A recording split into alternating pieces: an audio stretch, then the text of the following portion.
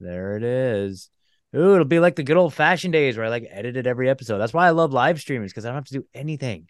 I just set it I all know. up and I just press a button and it goes live. And then Matthew Raymer at Content Safe takes it and puts it everywhere else. So like my workflow is just record, end, bam. It's the greatest thing And ever.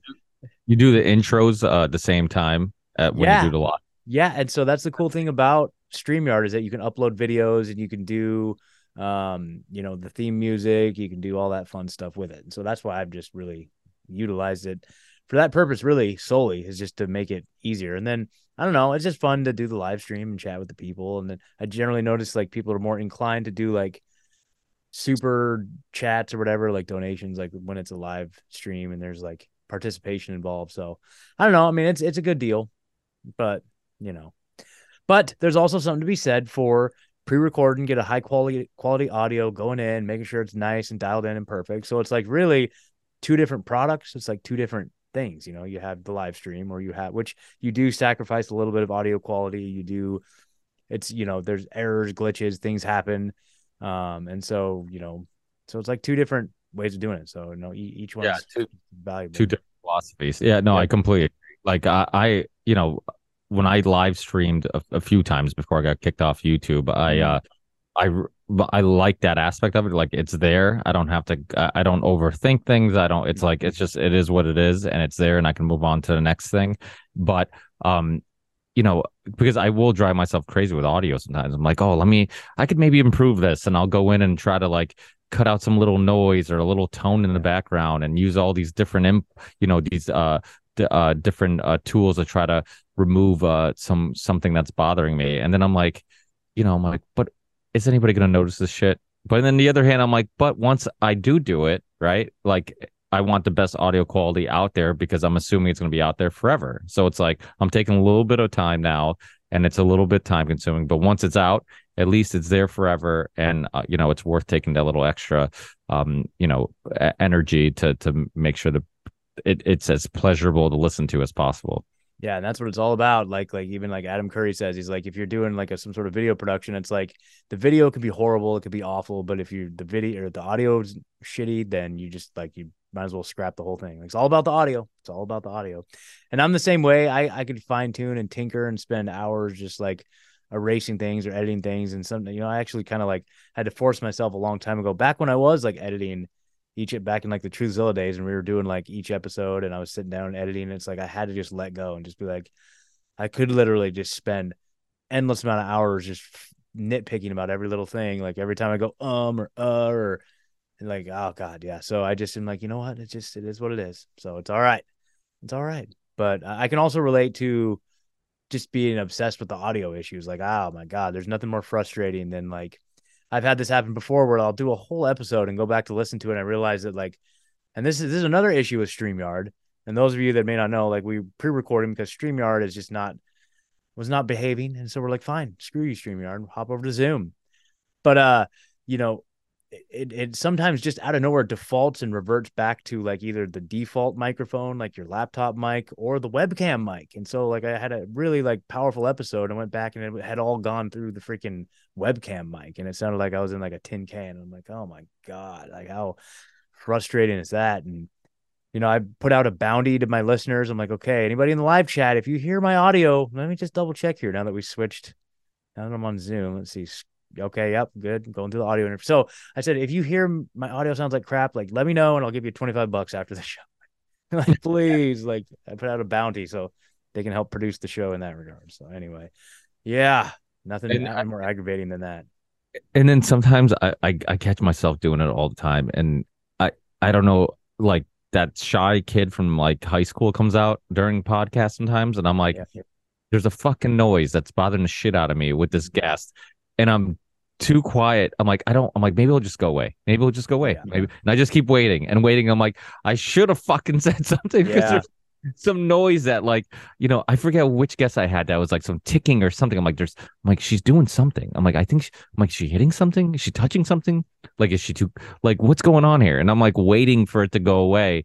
And then next thing you know, like either I live with this annoying noise because I was too embarrassed to just say, hey, are you, is something going on with your microphone? Or what ends up happening is I drive myself crazy trying to remove it later in the audio. mm-hmm. And I'm like, if I just said something, I'm like, I could Yeah, have fixed this problem much sooner. So that's it's hard because when you're in the flow of a conversation, you don't want to ruin the flow. And I'm like, okay, this could completely, you know, affect the conversation because next thing you know, we could end up having a 10-minute conversation about like, oh, what's going on with the audio? Is it this? Is this better? Is it? And next thing you know, like you spend 10, 15 minutes on something like that. So it really sucks, but it definitely sucks too when you have a amazing podcast and you feel like maybe some people are going to tune out or not enjoy it as much as they could because of some little audio issue. It's hard, man. But yeah, like, you play music, I play music. You could spend forever mixing a song. I mean, forever. Like you hear it in your car and you're like, fuck, the bass drum's too loud. And then you go, in at home and you're like, oh, now it's too low. And, and you go and you could just completely overproduce stuff. So it's, I think there's something about like, as long as the audio is decent, people will enjoy it. I mean, people still listen to old music that is, the production value is way worse than, the stuff today. And now we're almost in the direction, and I'd love to get your opinion on this, but yeah, like some people believe like things are way overproduced where there's something less organic about today's music that people still enjoy. That's the reason why people still enjoy some of the older stuff. yeah. That's totally true. Like some of the just modern music. Yeah, I mean, it sounds good, but the overproduction aspect.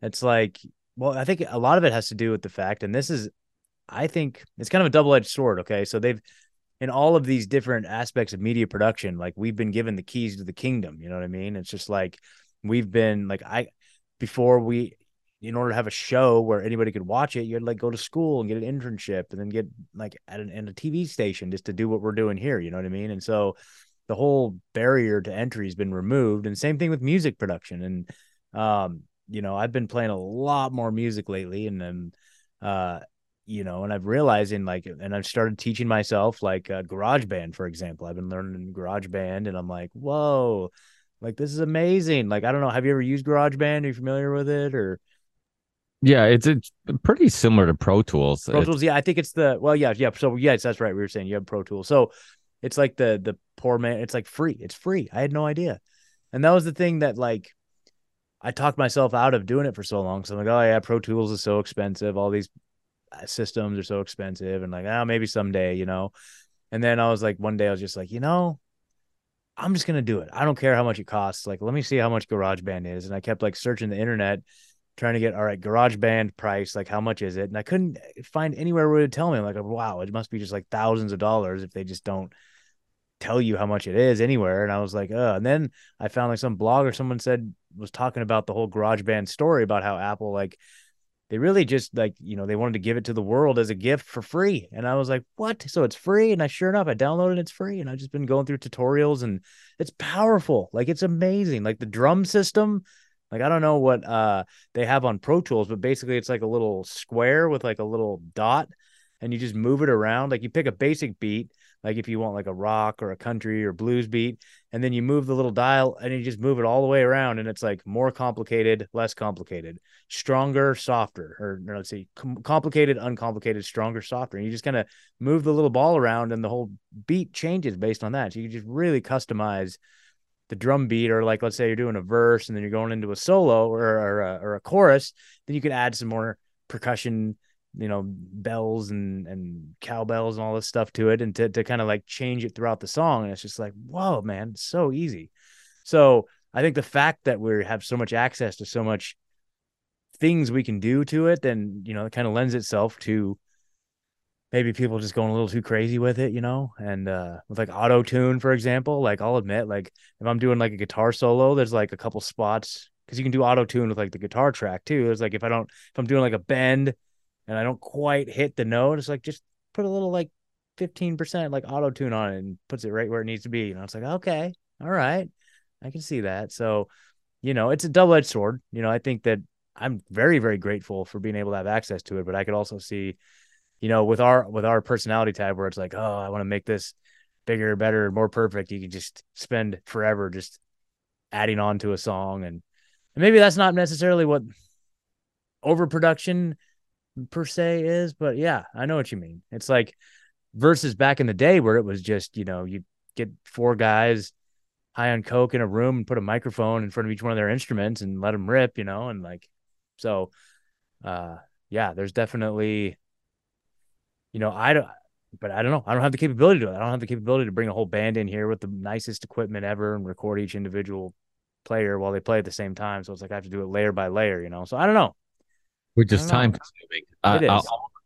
Like the some people might know the Theory 6 was my music project, and that's Yeah. where the name The Ripple Effect came from. It was a song I created called The Ripple Effect, and the time it took to create a song from beginning to end by yourself was so time consuming, because when you're in a band, it's like, hey, let's try the song this way. We just play it that way. Let's try the song this way. Oh, let's change this part. And you just play it and everybody's involved. But if you're doing it on your own, it's like I gotta change the whole song just to see that I don't even like it the way that I'm proposing to do it. Like Yeah. it's like I change all this stuff. I'm like, oh, now this sounds worse. I need to go back, and so, and just the time, but there is something about those type of tasks. Like you hear about like video editors who like Mm-hmm. love editing, like they love just spending hours on the computer, just like, problem solving, right? You're figuring out, how do I do this? How do I do that? You're being creative. You're trying new things. How do I make it look better? And music's the same thing. And podcasting, I think having conversations is very similar. And just something beautiful about like the problem solving aspect of it and the creative exercise that it is, of like just trying to figure something out. Like how do I start with the idea and then make it into something, right? And it's beautiful. It really is. It's being artistic. And I think conversation, that's one, I think why many of us musicians love conversation. It's kind of very similar. Like you're taking something internal and you're creating something external with it, right? You're taking, I forget who said it, and but it's so true. To like thinking or talking is just thinking out loud, right? That's all it is. And it's true, right? Like somebody who talks a lot of times, you're also, when you're having a conversation, you're also not just stating your perspectives and opinions, but you're figuring out your perspectives and opinions while you're stating them, right? You're like, I'm just putting it out in the universe. Like, I might be right, I might be wrong, but this is what I think. And if you make a valid point that I didn't even consider, now all of a sudden it's like, okay, maybe I'm wrong. You're right, maybe. And then the conversation takes a journey this way and that way, and it goes in all these directions. And it's just a beautiful thing. And I don't know what the hell any of this has to do with overproduction. I've completely got us Oh, off topic, but but it's true. Like there's something, yeah. I think we have a connection to like things that are organic and that we can relate to. That's, we like human stories, we like documentaries, we like personal stories, we like, things that we can relate to and connect with. And I think with music, the more production it has, the less organic it seems and more machine like. Like Mm-hmm. growing up, I used to love industrial music, and I used to love metal. And I grew up listening to like Gravity Kills and Stabbing Westward and KMFDM, and but then I also listened to like Fear Factory and Napalm Death and like heavy stuff.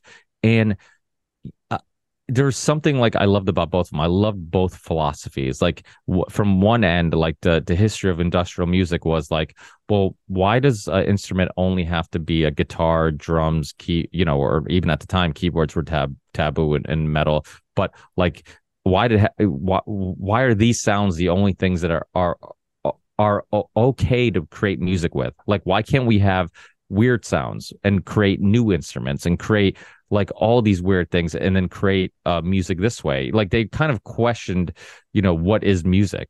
What is music? What is um what creates a beautiful sound and a song and all these things. And I love the pushing of the boundaries of that.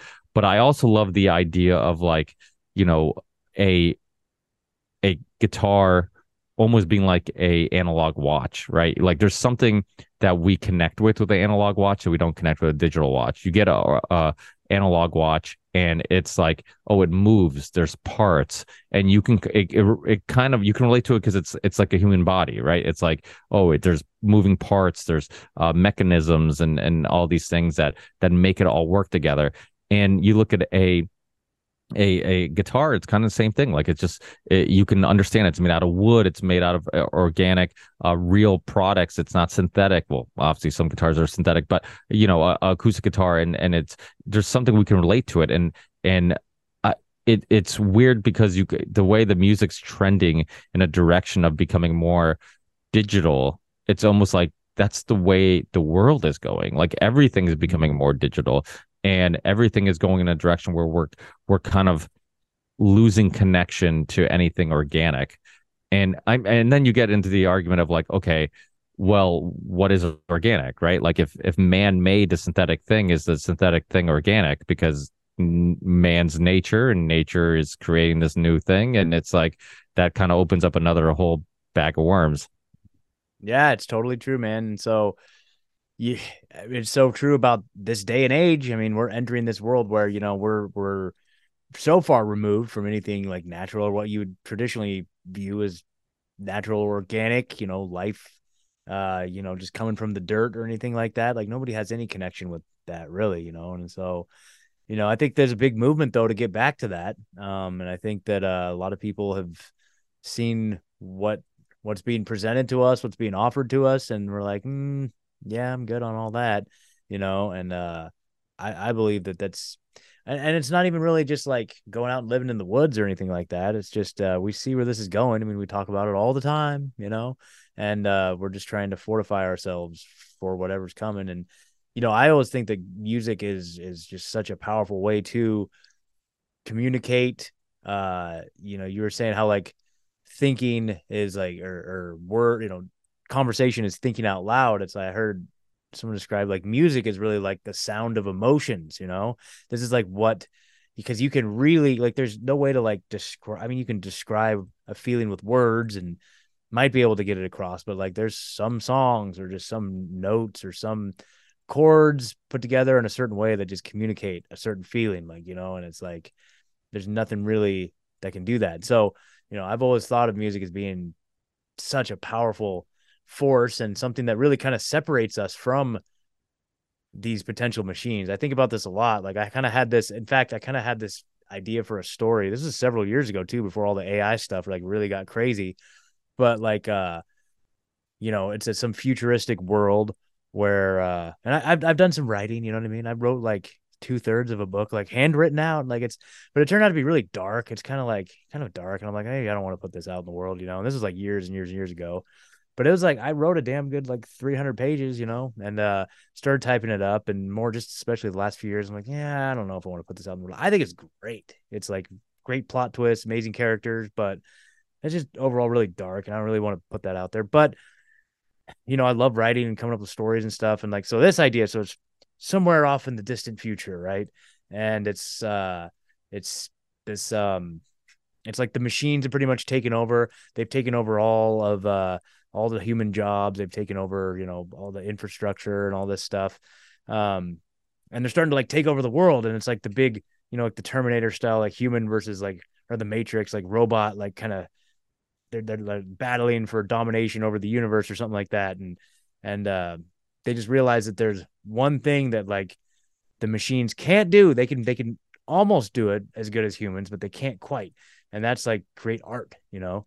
And so like it's so weird now how we're seeing all this emergence of like AI art and stuff like that, which is, you know, it's good, it's impressive, but it's still, you can tell it's AI art. It's you can tell that the humanity's been removed from it. You know, you can look at it immediately and be like, oh yeah, that's just an AI art.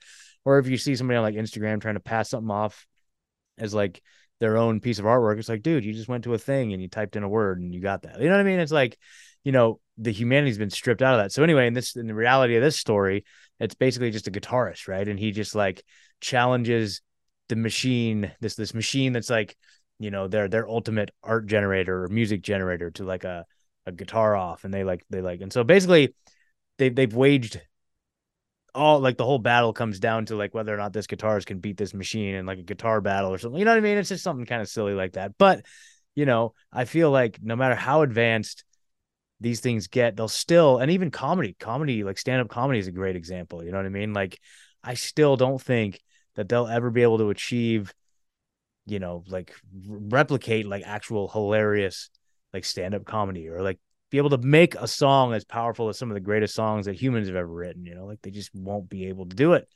And or even if they do, there'll still be that element. You'll be able to tell that that's like a computer generated song or something like that. It's just gonna be like gross. That's just gross, you know what I mean? And so and that just comes back to the idea that like there's something special about just our consciousness that they can't replicate, even though they're trying so hard to like create consciousness like in a box and duplicate it, but I don't think there's any way they can do that. So I think we'll always be, you know, we'll always have something special above the machines, even though they might be able to outperform us in like tasks and stuff like that. But just the idea of like the consciousness thing really fascinates me, you know. So we just have to revert back to and find ways to, you know, just be as much in our organic humanity and consciousness as possible. Yes. So that was my Yeah. Ricky Varandas style rant for the day. There you go. Yes. I think you made a lot of really good points, and I think it's you're making a really good point. Like that's something that I find really interesting. This idea that if we get to a point where everything is AI created, would something still feel off and missing, right? Like it's almost like if we get to a point where like it becomes like imagine if we're like generations and generations into like everything being artificial. Like what if like there's humans that are still like something doesn't feel right about this universe, something doesn't feel like something feels fake or artificial and you can't put your finger on it, you know? And the thing about music, like the thing, and it's really fascinating that what you're saying about art, because the thing about art, the reason why I think you're right and it's hard to recreate because it's not something that you can quantify, it's something you feel, and robots can't feel. Mm-hmm. You know, they might be able to get to a point where they think they can recreate something that seems like feelings, but a good song, you know, and I've talked to like many musicians about this because I find it really interesting, like this idea that like you can get the best musician, technical musician who understands music, you know, to an extent that like I couldn't even comprehend at all, and they couldn't write a fucking song that moves anybody.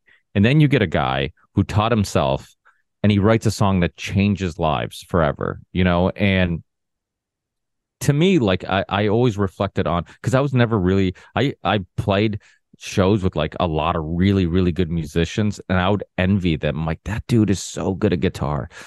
And then they would play the, you know, they'd be playing cover stuff and you'd be like, this guy is just shredding. I cannot believe how well he's playing whatever he's playing. And then you hear the original song. Oh, now we're gonna play original. And you're like, this song sucks. Yeah, yeah. You're just like, you know, and then you know, you start thinking like, why is that? And you start realizing and reflecting on the fact that your favorite songs aren't the most technical songs to play in many cases. And there's a lot of songs that you absolutely love and adore and just moved you and songs that stay with you forever and still gives you goosebumps when you listen to them that you could teach a basic musician, you know, a very average musician how to play, and they're not difficult songs. So it's like it is about feeling. It is about, you know, and I'm not even sure we quite fully understand. You know, I know music theorists and other people maybe might disagree with me, but I think in many cases we can't really understand why a specific song or melody or something about a feeling of a song, because that's one thing that I always try to tap into. I'm like, the feeling of the song. There's certain songs that just like, and it's funny because my daughter has, my son, I think, has gotten some of my athleticism and Mm. love sports and that love. But my daughter has gotten this love for creativity from me. Oh, And that's awesome. she listens, at a very young age. One, at a very young age, she understood sarcasm, which was really interesting. But at a really young age, she would hear a song that wasn't like over the top sad, but she would listen to the song. I would make her cry, and I'm like, what? She's like, you got to turn off the song. I'm like, why? She's like, it's so sad, and I'm just like, huh? Like you can't even understand the words. Like you just, but it was the tone of the music. It was and I think that's something we all have, that we all can, tap into that. I think a good movie can do that, like I was funny because I was listening to because Rob Wolf's coming on the Ripple Effect podcast soon, and I was listening to a recent episode of him and his wife, and they were talking about how they struggle to find a show that they can watch together because she doesn't like her entertainment to be stressful, right? Like she's Okay. like, so she was talking about how like she tried watching Yellowstone, but she's like, she was just like stressed out, and it was like, because they just finished watching Stranger Things, and which I haven't watched it, and I haven't watched Yellowstone either. But Yeah, I haven't either. she she talked about how, and I was thinking to myself, I'm like, yeah, that kind of makes sense, But then I'm like, but I like dark shit. I'm like, I like, one of the reasons why I liked the show The Boys was because of the opening scene. Because I'm like, oh shit, these guys don't pull any punches. I don't know if you've seen The No, I Boys. don't even know what that is. No, I'm It's on so out of the loop with TV or movies or Yeah, anything. I pick and choose because I'm like, if I'm gonna watch something that's just mindless entertainment, I want to feel. It's almost like music or anything. Like I want to feel something. I what some people would call stress, I call like tapping into like some human emotion and psychology. And I'm like, I want something that like either brings me into a dark place because it reminds me that those places exist, Oh yeah. or just shows or music or something that makes me feel something. It's almost like people who like a little bit of dysfunction in a relationship because it almost reminds them that they're human, because the most human thing is emotions, like it's feelings. I like that's what makes us so different than other things, is that that emotions and feelings is such a influence in our lives and how we look at things and what we do and don't do and how we interact with people. And I think a lot of times people neglect those things. Like I think as musicians and people who love music, we're like, yeah, you can pretend you're just looking at everything logically, but we know that's basically impossible. Like there's always going to be some emotion, some trauma, something that is affecting why you think a certain way. Even if it's like if you can fight through it a little bit, there's still a little bit. There's ego. There's, maybe you have a parent that you didn't get along with that was a conservative, so now you hate conservatives, or maybe whatever it may be, just that was just an example, but like there's all these other factors that are in our subconscious, and this goes back to bringing it back around to what you mentioned about the just how interesting the conscious and subconscious is and all that stuff. There's all these other things that are influencing the way we think and the way we feel and our decision making, and we might not quite understand it, but Google understands it a little bit and Yeah. social media understands it a little bit, and they have the best scientists and psychologists hired to figure out how do we influence the way you think and the way you feel and all these different things. And so to pretend those things don't exist would be naive. And I think that, that's how we deal with it. I was listening to, a friend of ours, Sean Stone, Sean, Yeah, yeah, and yeah. he was on the High Wire recently, and he was talking about his series called the best kept secret, right? Or right? I think that's yeah, Mm-hmm. the best kept secret. It's a docu-series. I think it's available. It might be available on his website, but it's definitely available on Iconic, David Icke's Yep. alternative media platform. And Dell was talking about how like it took him into some dark places that he's like I don't like being there. He's like it's just really dark stuff, and how he has a hard time handling diving deep into these rabbit holes. And Sean made a really good point. He's like, you know, always liked horror and liked darkness, and he's like, because confronting it is how you deal with it. And it's so true. Like, and then it made me think, like, why did I always like dark music? Or growing up, I liked a lot of artsy, like independent films that kind of like were disturbing to some sense. And it and I think a part of it was like, this exists in the world, and Yeah. if you ignore it, right? If you pretend it doesn't exist, you have a very flawed perspective on reality and the truth about humanity and how evil it can be and how dark it can be.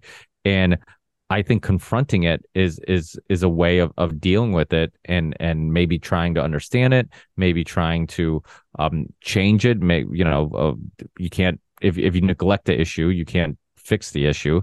But it also, like I said, it also reminds us that these things are real, and some people are evil and do evil things, and some people deal with trauma that most of us couldn't even begin to understand how it affects them psychologically.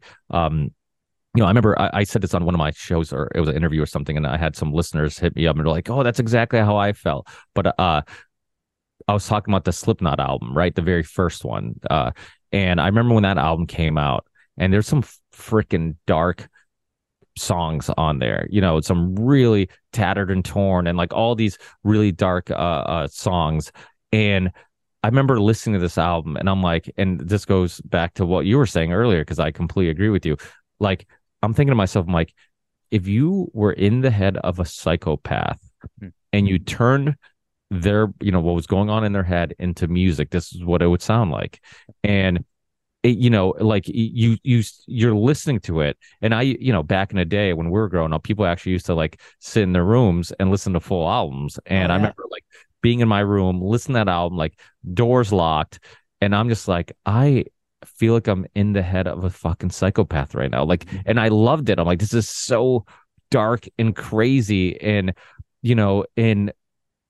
maybe a little bit is also, some people say this, it's like we all have a little bit of darkness in us. And when you listen to music, sometimes some of the things we like is that we could, it seems like somebody else is going through a similar thing that we're going through, and that gives us peace of mind, that makes us feel better.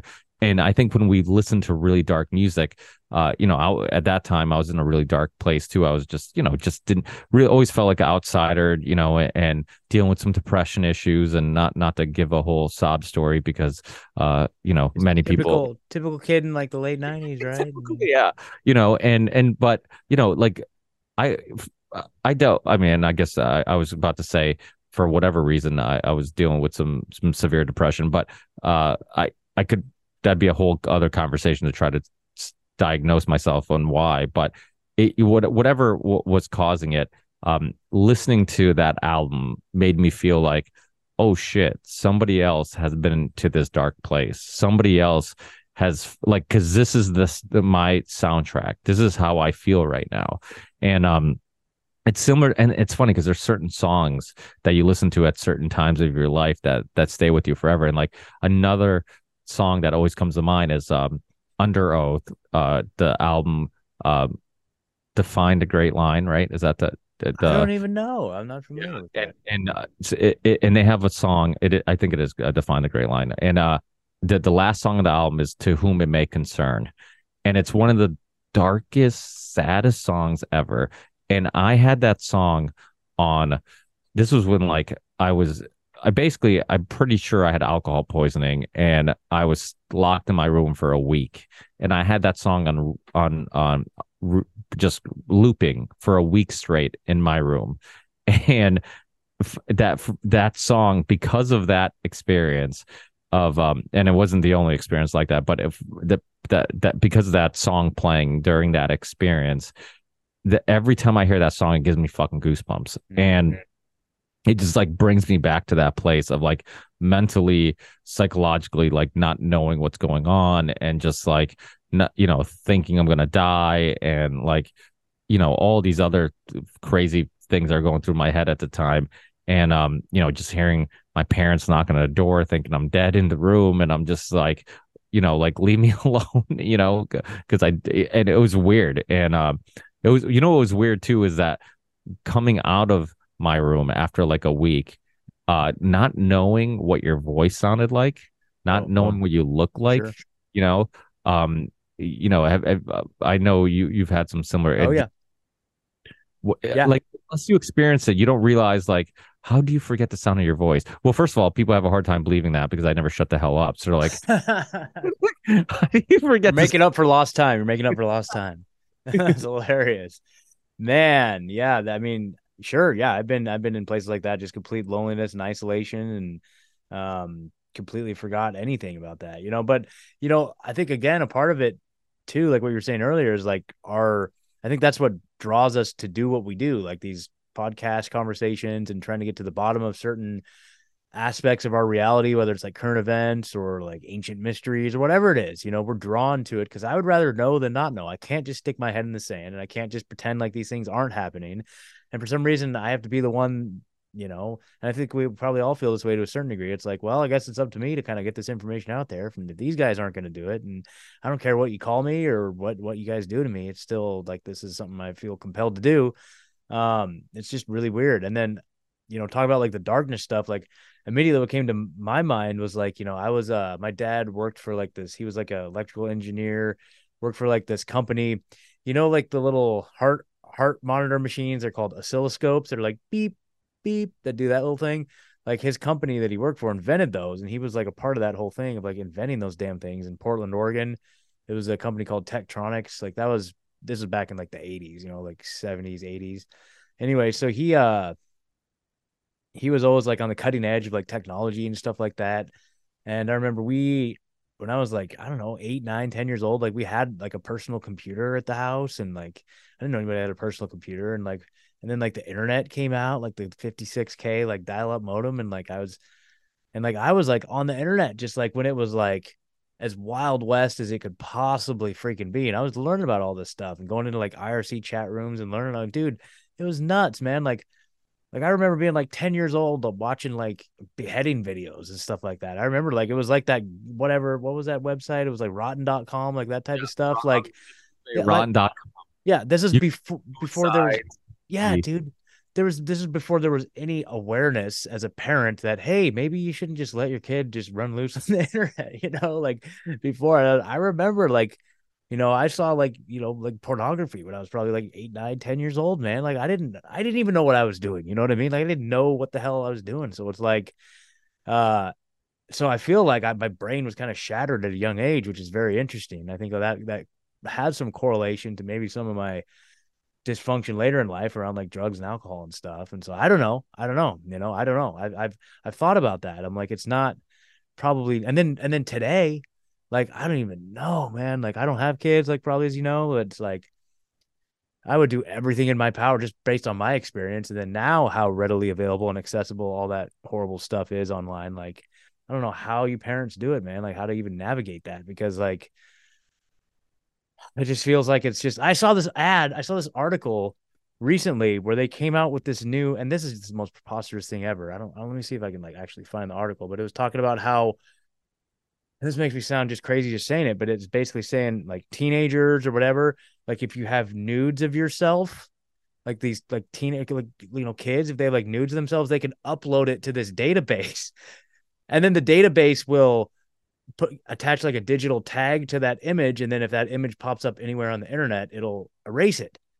And it's like, so there's this company that says, hey guys, just upload all your pictures, Crazy. just upload all your naked pictures of yourself here, we'll protect you from if that photo ever gets out. I'm like, what the fuck are you talking about? Yeah, I'll see if I can find it here. Nambla. Dude, it's for real. It's like, okay, like this is like, I don't even know, man. So uh I it's guess that would to be the devil's advocate. I guess yeah. if I thought people were good, I would Yes. be like, okay, that would be a way of like, because like you said, you could almost use facial recognition or whatever technology to find that somewhere on the web. But Yeah. I don't think people are all good, and somebody No. is probably gonna who works there cannot be trusted, or the person who created the company cannot be trusted, and it's just going to use the shit for his own pleasure. Like that's Yeah. just unfortunately, the world we live in, and you can't deny that that stuff happens. I mean, I heard was it Rogan bring up Barry Crimmins. Um, That sounds familiar. I don't know. The name he's the sounds Boston. familiar. I think his name's yeah, right. Barry Crimmins. He was a Boston comedian. Who Rogan looked up to, and um, I before he passed away, I remember like being in contact with him with trying to get him on the show. He had a good documentary called what the hell was his documentary called? I'll have to look it up when I get a second. But he was molested as a child, and he was a part of a giant lawsuit with suing AOL because AOL, the chat rooms for people. I know there's people listening who don't know what a VHS is or a CD or Sure. whatever. So Or they're what like, AOL is. Nobody knows what AOL is. Come yeah, on. Yeah. you You're know, OG. You're OG with it. Yeah. but I do get those people from time to time. Yo, you're still using that AOL. I'm like, Yeah. I've never changed it. It's just, but It's hilarious. it's so in the AOL chat rooms, people were basically sharing child porn, and AOL knew it and didn't do anything about it because I don't know if it was because it was a paid service and they were getting money from it, or there's some way financially that they just didn't want to get involved and they're letting it happen. And Barry Crimmins ends up being a part, basically being a part of this lawsuit and suing them, and being in this documentary they show this whole thing. And but yeah, I mean, and it's just like they didn't care, and I'm sure you've heard me talk about that movie Tickled on well, I don't know if it's still on Amazon Prime. It was on Netflix. Maybe it was on Netflix too. But that movie Tickled was a interesting documentary that kind of also brought you into some dark places because what it was a guy who was a documentary filmmaker, some type of journalist or whatever. I forget what his name was, but he found some website or something. I don't know how he ran into it, but he found some website where it was like these like college kids getting tickled. And that's all it was. It was like these college kids in their underwear getting tickled. And he's like, what the fuck is this? So he starts diving deeper into it, like who owns this website, who created this website, what the hell is going on here?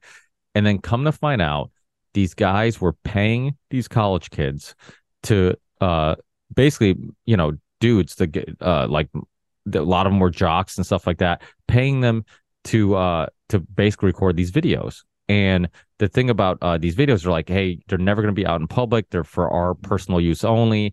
You're in college, you're broke.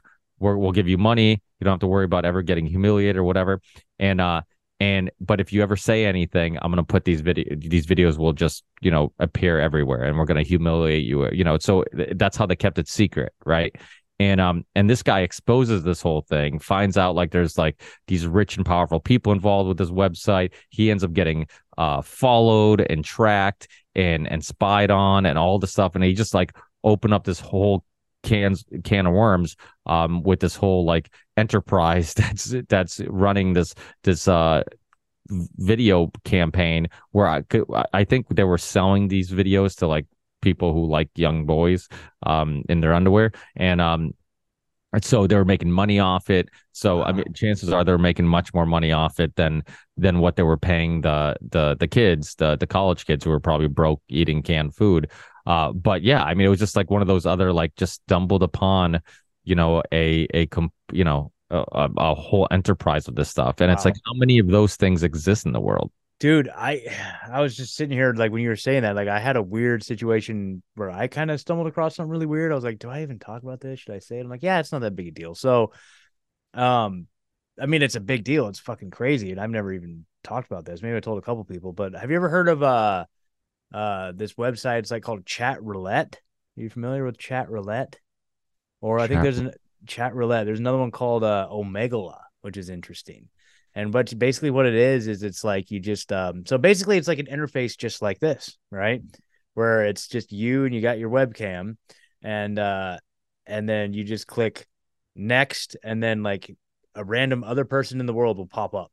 Just and it's, so it's somebody else at their computer, and it's just basically chat roulette. It's just people just like, hey, just hit next, next, next until you find someone you want to talk to. And this was like for me when I was like getting high all the time. Like I would do it because you meet like sometimes you meet like other ladies that are getting high like out there in the world. You know what I mean? It's like it's just like chat roulette. So it became like kind of like this like addiction in and of itself, right? And then I became homeless and I didn't really have access to that anymore. But there was a period of time where like I was like just sitting there just getting high on chat roulette. Next, next, next, next, next. It was weird. It's a weird thing, but and you see some of the weirdest shit in the world on there, like the weirdest shit you've ever seen, like people just doing weird shit, and it's just like, what the fuck, dude? Like it's crazy. So this one time, this always stood out to me. There was this I click next, next, next, and it pops up and it's like and I don't know, this might have been staged. Like there were certain things where like people would stage things or they would like, just to shock people. You know what I mean? I've heard stories of like people like committing suicide on that thing, like in front of people, stuff like that. Like I've heard crazy horror stories, but there was one where it was like a camera and it was inside, like basically the view was showing like a woman inside of like a look like a jail cell, like a naked woman like in a jail cell. And I was like, and then there's like a chat option, so you can either talk or you can chat. And I was like, hello, hello, and the person on the other side just typed, and so you could tell there was somebody operating a computer, and the camera was facing inside the cell, and there was like a naked woman in there, and I was like, what the fuck? He's like, I'm like, what is this? And then the camera switched, and there was like another woman in like another cell, and they could have just been playing a prank. I don't know, but then I saw that, and I was like, what is going on here? I'm like, what are these women? So I typed, are these women being held against their will? And the person said yes, and I was like, what the fuck? And then I said, what do you do with them? And sorry, Ricky, this gets a little dark, but I said, what is this? What do you do with these women? He's like, we breed them. And I was like, oh my God. And then I was just trying to like see like what is this? Like just trying to get more information. I was like, well, how does somebody like get involved with this sort of thing? And they're like, bring us a woman. And I was like, oh my God. And I got freaked out. I just clicked next, and then I just never see him again. And I was like, what the fuck? So I think Is any way of tracking I don't know. like I probably should have like hit report or something like that, but I don't know. I just wasn't like, I just scared the shit out of me. well, And I was just like, yeah, it's yeah. Yeah. I mean, this would have been like 10 years ago, you know what I mean? But it was just like, man, dude. So I wrote that always stuck. That was a very frightening moment. Like stumbled across some weird little, I don't even know what the hell it was. Probably was somebody playing a prank, but still, it was very creepy. It was very, very, very creepy. So well, it was creepy because even if it was a prank, we know things like that yeah, exist. You totally. know, even locally, there was a some serial killer in Springfield, Massachusetts that Wow. like and they well, he was like a serial rapist. He had like women living in his basement, and it was just like it was really creepy. But the city did such a great job of covering up the story. They because obviously it's bad publicity, and it was just like it was one of those like stories that you're like, this will be a movie, this will be a book, and it's like so you're like fascinated with it, like how was this happening, and how many women did he have, and like how long was he doing this? And they were finding like parts of the dead body parts in the yard. They had like a giant excavator there, like digging up the dirt, and nobody talked about it again. And I'm Wow. like they covered it up. The city wouldn't talk about it. The local news stopped reporting on it, and I'm just like, because they don't want you to know, or at least they don't want you to be remembered, be reminded. I'm sorry. Sometimes I sound like an immigrant, and be reminded that it's this stuff does exist and this stuff does happen, and maybe we're not all as safe as we think we are, and these dark worlds exist. And Memory Hold, Yeah, and I always reference his work because his documentaries are some of the ones that will take you into some weird dark places, and he tells you like, don't go to these websites, don't do these things, because it's like you could end up being flagged. And that's why a lot of these researchers like him, and there's like a whole like group of researchers like him that will use fake names and use just because they know that like how do you do research without going to these dark places? sure, How do you sure. link these people together if you're not doing some research into these dark places? But if you do, that also means you can get flagged, and they could blackmail you. It's really. Yeah, that's crazy. Yeah, I when I was driving out here to Nashville, I which, I'm sure everybody's been hitting me up like, dude, what's it like in Nashville? What's going on in Nashville? Because this whole shooting incident, which is very, very strange. So maybe I could give you some of my takeaways here in a minute on that. But like when I was driving out here, um, we came down. I had a traveling buddy who was moving to Texas at the time. They ended up moving back to Oregon, but we basically carpooled from, or just like, convoyed down through like Nevada, stayed with Steven Pasta there. And for a couple days, that was fun. Then we came up through Texas, went to Float Fest. And but on the way out, we stayed in a hotel, in a freaking Econo Lodge in what the hell was that damn town? Uh Abilene, Texas, in an Econo Lodge. And that was like the scariest place I've ever been in my life, man. It was like right on the highway. And like in the room, they had like in the bathroom, they had like a big placard that said like a human trafficking like hotline number on it. You know what I mean? I was just like, bro, this is crazy. And there was like a bar in attached to the hotel in the parking lot. People were just going nuts in the parking lot till like 3 a.m. And then like the phone kept ringing all night. Like I was like, what is this? Well, who would be calling me? You know what I mean? I didn't answer it. And then the craziest thing is at 6 a.m, like it was still like dark out. There was like a pounding on my door, and I looked out the window, and it was just like two guys standing out there, just knocking on the door, and I'm just like, oh my god, like, and it was like they just like two like regular, clean cut guy, like what I could tell, like just like regular looking dudes. Was like, why would they be knocking on my door at 6 a.m? Like, unless they're anticipating someone's dumb enough just to open the door and they'll just snatch up whoever's there. You know what I mean? Like, I was just like, this is fucking nuts. And so we got the hell out of there as quickly as possible. But, so sorry if Well, anybody's in Abilene, Texas. I don't know. Maybe that's just a thing, but I feel like, that's a thing. It's for real. It's crazy.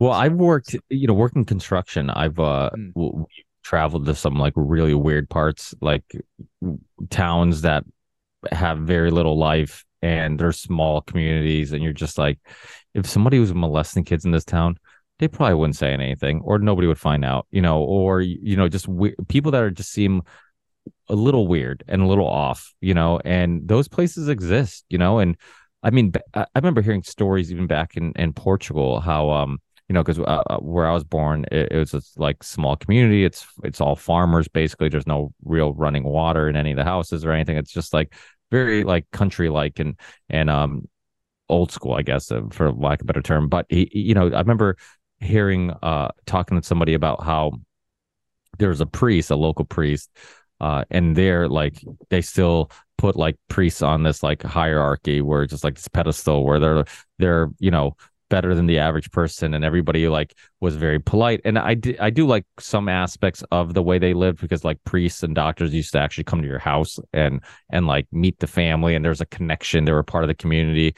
But the problem with that too is because they're so respected and such a part of the community, that if they were doing things they shouldn't be doing, nobody would speak up. And they were mm, talking, this guy was sharing a story, because he's from the same part of Portugal that I was from, and he was sharing the story about this. And he's much older than me, so this wasn't during my time, but it must have been during my parents' time, where there's this priest that everybody knew was doing some things he shouldn't be doing, but nobody would speak out and nobody would say anything. They're like, oh no, you can't say anything, you can't be the one to get this guy in trouble, to get father, whatever his name is, mm, father, in trouble. You can't, and so that stuff does happen. But that type of mentality and psychology is exactly what happens in Hollywood too, or happens in politics. It happens in everywhere. Like when the stories come out and they become public, a lot of people afterwards, when it's safe to say, yeah, I knew he was a creep, or I knew this was going on, or yeah, I heard whispers.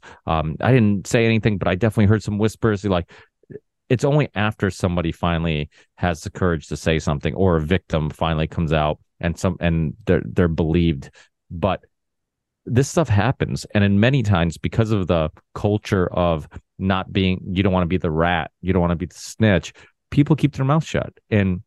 And that's why it happens so often in Hollywood, and in Nigar and fashion, and all, yep, yep, yep. us Bill and the UK hanging out with the royal family. It's like they knew, people know. Weinstein, Obama's daughters did an internship for Weinstein, and it's like, you don't think Secret Service or anybody knew what, they just knew that his daughters weren't going to get touched. I'm sure they knew of all these other rumors of the way he was treating women and whatnot. So to me, it's like you create a culture where it becomes acceptable. It becomes, I just had uh Jim Brewer on my show, and he was Nice. talking about how, yeah, it was awesome. A huge Is that out yet? I saw you make a post about that. Is that out no, yet? no, it's not. Okay.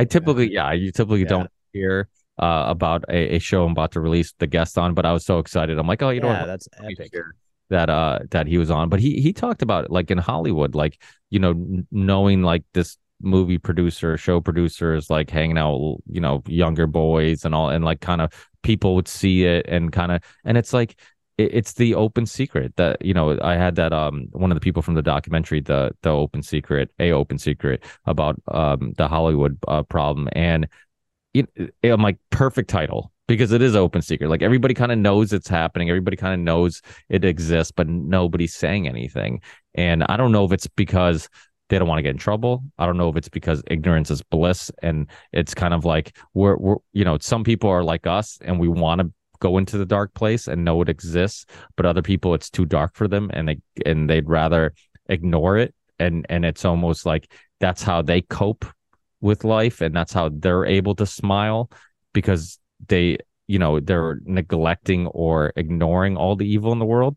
So it's easier to smile when you think that, like, okay, the world's full of good people who aren't intentionally harming people.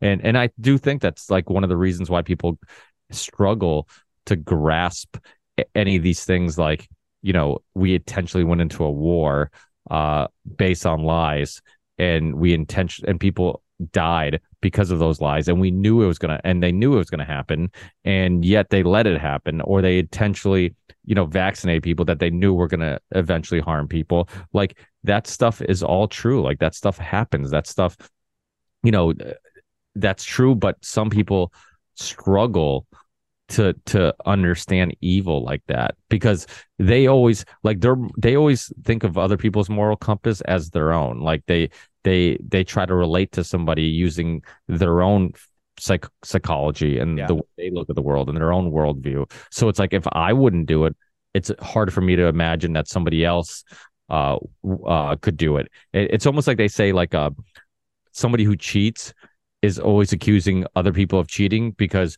if you can't be faithful, you have a hard time believing somebody else can be faithful. Absolutely. Yeah. So it's yeah. Yeah, man. Totally. Totally. Oh my gosh. Yeah, man. It's a crazy world out there. And I think what's so cool about what we get to do is we get to like put all the light back into it, man. And we're not going to be able to change the whole world, but, just the whole idea of this, just the whole idea of your show, the ripple effect, right? We just cause little ripples, and we don't know how it's going to affect. Like in the episode description, I wrote about, like, how you have had such a huge impact on my whole journey, because, like, man, you were one of the first.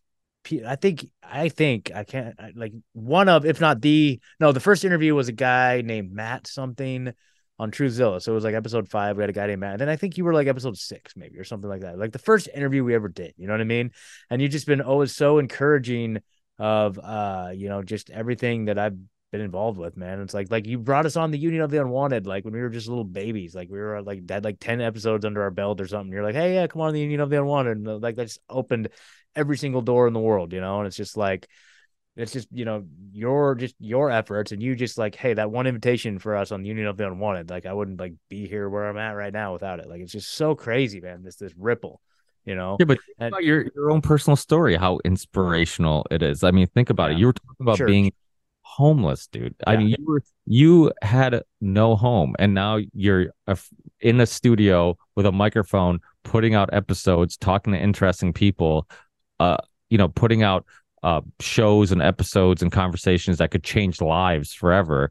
Like, it's insane. I mean, and people love to hear those stories, because it gives them a little bit of hope, and it gives them a little bit of faith that they can, do something. And it all starts with just believing you can do something, mm-hmm. and just actually doing it, even if it's a little step in the right direction. Just take the first step. Yeah, exactly. That I talk about that all the time. I've got So just recently, I had a guy tell me that they started a show because of like listening to me. It's actually my T-shirt guy, Ryan over at Big Frog T-shirts. Shout out to Big Frog T-shirts. He's doing this great show called the Independent Review. It's at TIReview.org if anyone wants to check it out. He basically takes clips of all of our shows and he's got like he animates it. So the host, it's not him hosting, he like creates an animation of like the character that hosts the show. It's hilarious. It's great. He's fantastic. And he's like just right out the gate, he's like 10 episodes in, something like that. So big shout out to him and his show.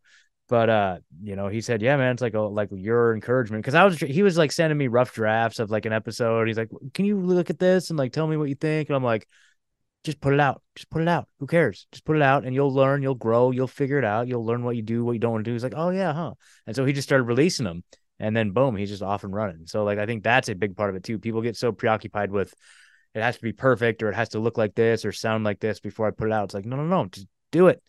Don't even second guess yourself or you'll be stuck in that place forever, forever and ever and ever. So And being um a podcaster is a lot like being a musician, I'm sure. Like yeah, you start off with a vision of like what you want to sound like, and then as time goes by, you find your own sound. yeah, exactly. And I don't know, man. I'm still figuring it out for sure, but man, it's been a pretty wild journey, man. Ever since I got to Nashville, it's just been crazy. And maybe we've already kind of gone down some dark roads already, but I don't want to go any deeper with all this school shooting stuff. It's like it's sad, it's tragic. Like there's some weird esoteric stuff around it. Yes. But it's like, it's just like, and then of course it's all anyway, So The go listen crazy, to that. Yeah, go ahead. I was gonna say the crazy thing is it was a I transgender, know. right, cross-dresser Yeah. who we used to go to that school, Yeah. and it's like I'm not saying all people that are looking for a place on this earth and looking for attention or help or whatever.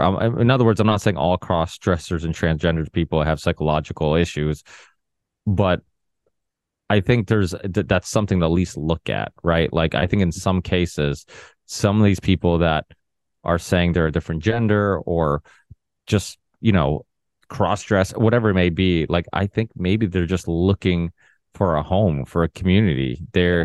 I don't know if you do this, but like I often, right, like because I was that outsider and that kid who was wearing Slipknot shirts and Slayer shirts and Iron Maiden shirts and kind of felt like a little bit like I didn't have because I was a Portuguese kid who at the time like got away from organized sports, and then I skateboarded, I BMX'd, I listened to metal, and I live in like a Portuguese community where everything's about soccer and more traditional Portuguese sports, and it just nobody really skateboarded and BMX and listened to metal, uh and I look at like sometimes I walk by people, right? And like there's like I almost sense loneliness, like you'll see the guy who works at a gas station, right?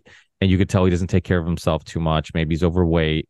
Maybe, he just because sometimes like I think the way you take care of your external self is the way you take care of you take care of your internal self. It represents it a little bit, or it's a reflection of it. And I'm just like, I wonder what this kid's story is. You know what I mean? Like I'm like, how do you go up to a random person and say, hey, dude, like you're not alone. Things will get better, And I could be completely wrong. I could be completely misjudging somebody and to be like, go fuck yourself. I'm fine, But Yeah. or or Dude. do you get what I'm saying? Like I almost Yeah. Yeah. sometimes I see kids, you know, I'll see people, I say kids because like we're that old. We're not that old, but well, the kids like in their teens or 20s and they're either pissed off at the world or they're misbehaving and whatever, or they hate their parents. And I just feel like going up to them like, dude, I was you. Like I get it, Yeah.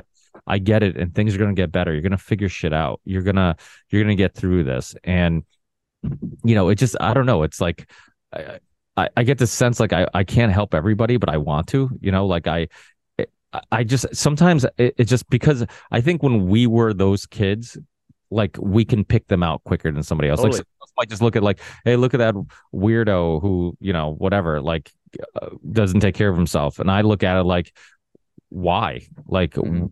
like what's going on in his life that led him down this path? What is, what issues or anxiety, depression, what is going on psychologically with that person? And you feel like you could, if you took a little bit of time, you could talk to them and you could help a little bit.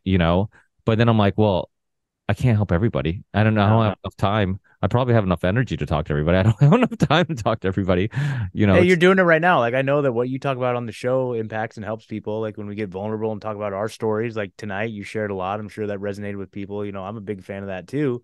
For me it's like when like for me it's recovery. Like I still am really involved in like the 12-step community, and like that's for me it's like I'll be at a meeting and there'll be a guy there that says, "Oh yeah, this is my." They ask at the beginning of every meeting. They're like, "Anybody? Is this your first time here? You have like less than 30 days clean?" And there's usually somebody there that's like, "Yeah, I'm first time here. I'm kind of just got hot. This is my first day clean." It's like I always try to make a point to go up to that person after the meeting and just say, "Hey, I'm glad you're here." Just introduce myself, say I'm glad you're here. That's it. I don't have to like fix their life or anything like right then and there, but usually just that gesture of just saying, "Hey, I'm glad you're here." That they're not used to that in any way, shape, or form. They're used to being told, "Get the fuck out of here." Right. And so just being like, "Hey, I'm glad you're here. Just keep coming back." That's what we do. And just even that tiny little gesture, which takes no effort at all, like really goes a long way for helping people. Cause people were like that to me when I first got there. They're just like, "Yeah, just keep coming back. You're great." I'm like, "No, you don't understand." I'm like, "No, you're fine. Just keep coming back." Okay. So that, yeah, it really doesn't take much a lot of times too. But I was going to tell you, as we're kind of winding down here, I got one more funny story that you reminded me of there. This is hilarious. So, it'll kind of tie it all together. So you were saying like, you see the person kind of disheveled at like a gas station or something, and you can't really judge their insides. You don't really know, right?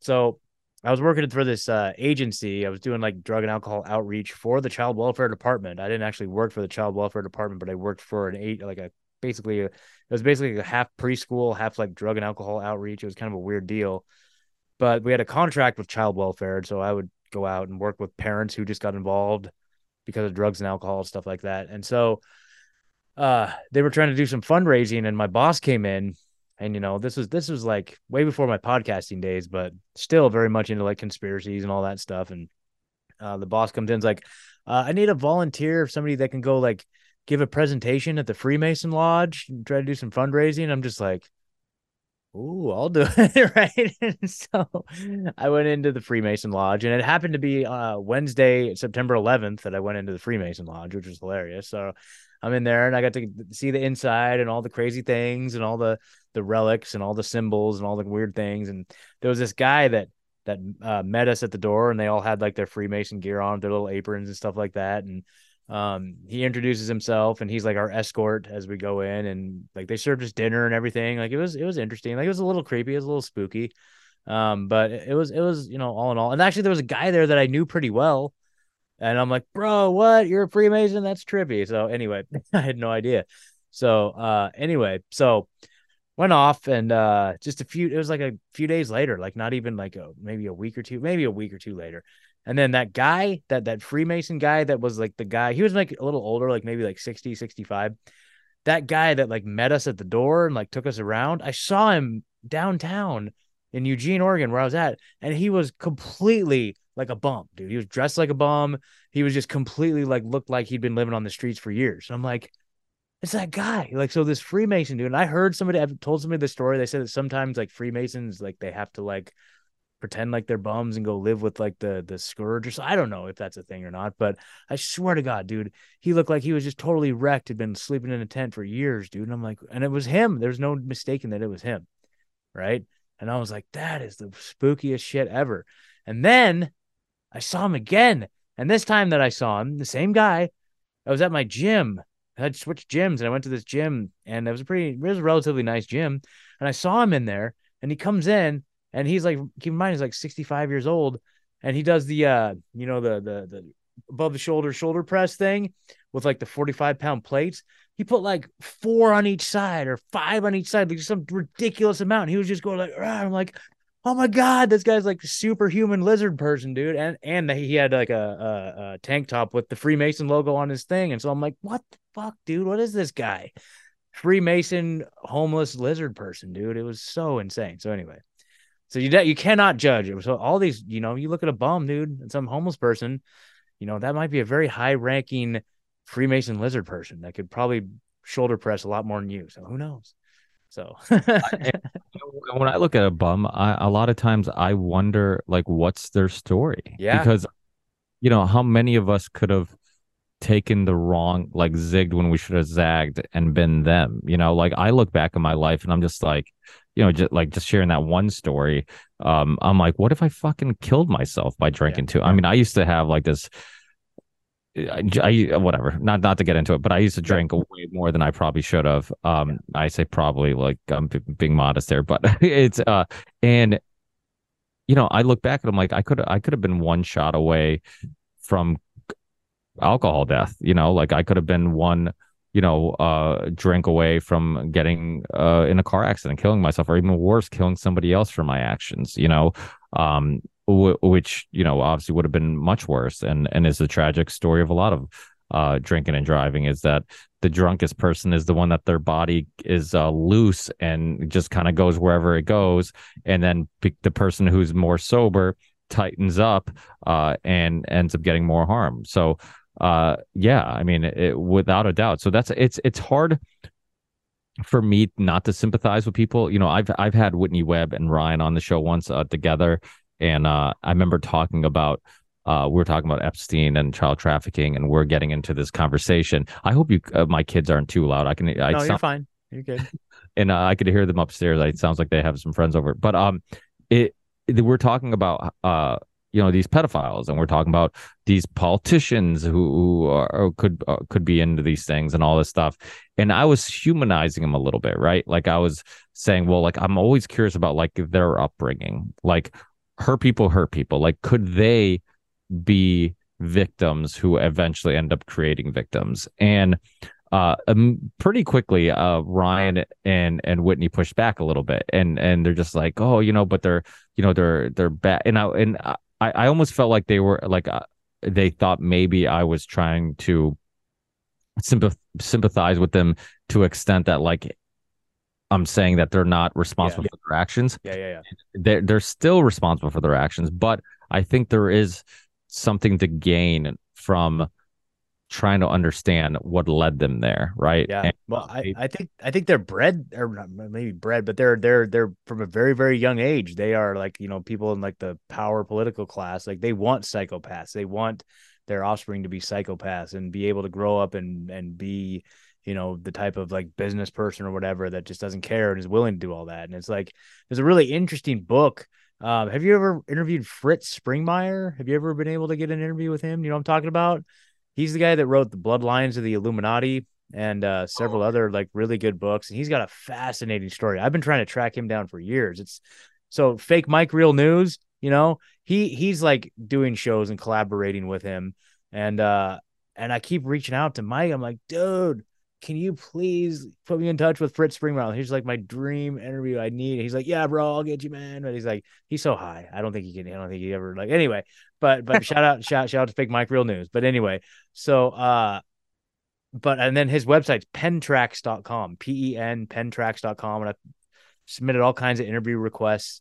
But Fritz kind of went underground for a while there. Like he came out with Bloodlines of the Illuminati and was like a really famous like speaker. You can go to YouTube, or maybe not anymore. There's like a 12-hour lecture of his about the Illuminati and all this stuff. It's crazy. Like he's extremely knowledgeable. But he wrote this other book, which so like him and his wife partner, I think they met through doing this, but he basically would work with, and he comes at it from like a Christian standpoint, but he was working with like SRA, like satanic ritual abuse survivors, and like MK Ultra, like people that have been through that. And he helps like deprogram them, like help bring them back to reality. And so in the process of doing that, he learned so much about like the techniques that were used. And he talks about how he even had the chance to work or interview or talk to some people that actually worked on those programs, you know what I mean? Like actually were the insiders and stuff like that. So he learned like all the inside techniques, like all the drugs they use. And he wrote this book, and it's this really sensational title, but the book itself is just a mind blowing book. And it's called the The Illuminati formula used to create a total undetectable mind control slave. That's the name of the book. And you can get a PDF version of it, and it goes into extreme detail about all the different like they have like the Monarch program and the Wizard of Oz program and all these different like mind control techniques and stuff. And the way he writes it, it's like, yeah, I can see that. And it's so horrific and vivid. And it talks so much about how like these elite like families, like they're very intentional. It's all based on trauma-based mind control. And they start the trauma-based mind control like in the womb. Like when the baby's like in the womb, they'll like stab it with like needles and stuff like that to like traumatize it while it's still in the mom's stomach. And they will like intentionally do a C-section prematurely, so the baby's born prematurely, so it's automatically born in this world having to fight for its life and stuff like that. And it just like talks about how then a lot of them, they just it just talks about the as a child, like all of the trauma rituals that they have to go through. It's just like, what the fuck, dude? And so it's like it's a very deliberate thing. They really deliberately breed people to be like psychopaths to hand this stuff down to, and then part of being a psychopath is being able to, blend in with the rest of us and not really show off those characteristics. So I wouldn't be surprised if a lot of these people that are in power, they're able to show the world one thing when in fact they're just, what we were talking about earlier, just like the worst type of evil you could possibly imagine, and it's very deliberate. And I mean, that's just insane. So I don't know. But if you ever get a hold of Fritz, he's one of those guys. I'm like, dude, like, Ricky, you've got so many people on your interview list. I'm like, oh my God, I just would love to. But so love to talk to that person someday. So I just you're always you're just crushing, man. So what's like your favorite interview done recently? Well, of course, Jim Brewer is probably a great one, but what's Yeah, another standout and it's one? not because he's a big name, but it's He's funny. awesome. I mentioned, I think I ended the show by saying, I'm like, I think you're incapable of not having a deep conversation. Like Yeah. it's like every conversation leads down, that deeper questions, deeper type of conversation where you feel like you're really sharing something inspirational or important, and you get that sense after the show, like, wow, like this was fun, it was important, it was inspirational, and somebody's gonna connect with this. And Yeah. so he's definitely one of them. I think David Whitehead, Yeah. and these are just the kind of people that I've talked to recently, so they're kind of fresh in my mind. But David Whitehead's also one of those people that I feel like is really fun to talk to because there's so many different rabbit holes you can go down. He has really interesting perspectives. Honestly, one of my favorite interviews I've ever done was Michael Millerman. I think Michael Millerman is absolutely fascinating. I remember when the Grimerica guys hit me up and they're like, hey, can you hook me? I'm like, dude, I love the fact that you want to interview him. I'm like, I was curious if I was the only person who found him so damn fascinating. I love hearing him talk. I love hearing his perspectives. I love hearing his personal philosophies. I love hearing, and honestly, this goes to Alexander Dugan too. Like I love hearing him talk about Alexander Dugan. I like hearing Alexander Dugan and his perspectives on everything. I think he's incredibly fascinating. And people confuse fascinating with like you agree with everything somebody says. It's like I can find somebody fascinating who challenges my ideas, and it doesn't mean I agree with everything they say, but I want people who challenge me, Yeah. and Dr. Tom Cowan throughout the years, same Yeah. thing.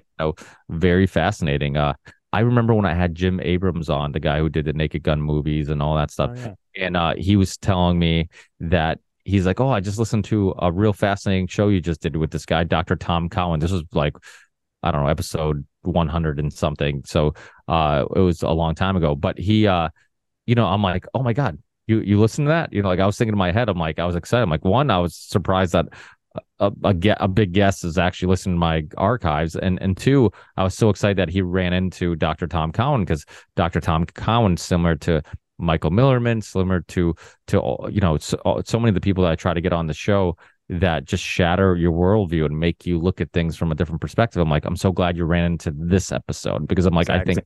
I think this type of person is not just special, but it's necessary, because it reminds you that the way you look at the world and your worldview could have been molded for you. And you need to break through that mold and break out of that mold and rethink things, because a lot of our worldview is based on a foundation that was, created for us. And, you look at every theory in the world, like, is the world round? Is it flat? Is there gravity? Is there not gravity? How did what does Tesla mean when, to understand the world, you have to understand frequency and what I forget what the three things were. Frequency, whatever. Yeah, I don't remember either. Yeah, I don't remember I don't know. So either. a couple things, but it's like, what does he mean by those? Because those are Yeah. things that are like less explored than other things. And maybe there is something we don't understand about water and frequencies and gravity and all these other things. And so, those people are important. We need to ask those questions and understand, like you're saying, like, unfortunately, the way we look at the world in many cases has been a part of a greater plan of control and manipulation. And when people question if the earth is round or flat, I don't laugh at it. I don't dismiss it. I think, yeah, maybe we've been completely lied to about this. We've been lied about everything else, and when you look at, like, hidden wisdom and information that, supposedly the Knights Templar have, and the Freemasons, and maybe even our ancient ancestors, have hidden information to understanding the universe and the world around us. Without a doubt, we could have information suppressed from us and other information fed to us to keep us, the domestic animals that we don't want to be. And then animals like you and I are the domesticated animals that are every once in a while are like, I don't want to sit. I don't want to roll. I don't want to give paw. I want to ask why I can't leave this yard. I want to, like and so I think it's important to understand that, and so that way we can kind of open our mind to these bigger questions. Yep, absolutely, absolutely. Well, Ricky, you're doing a fantastic job, man.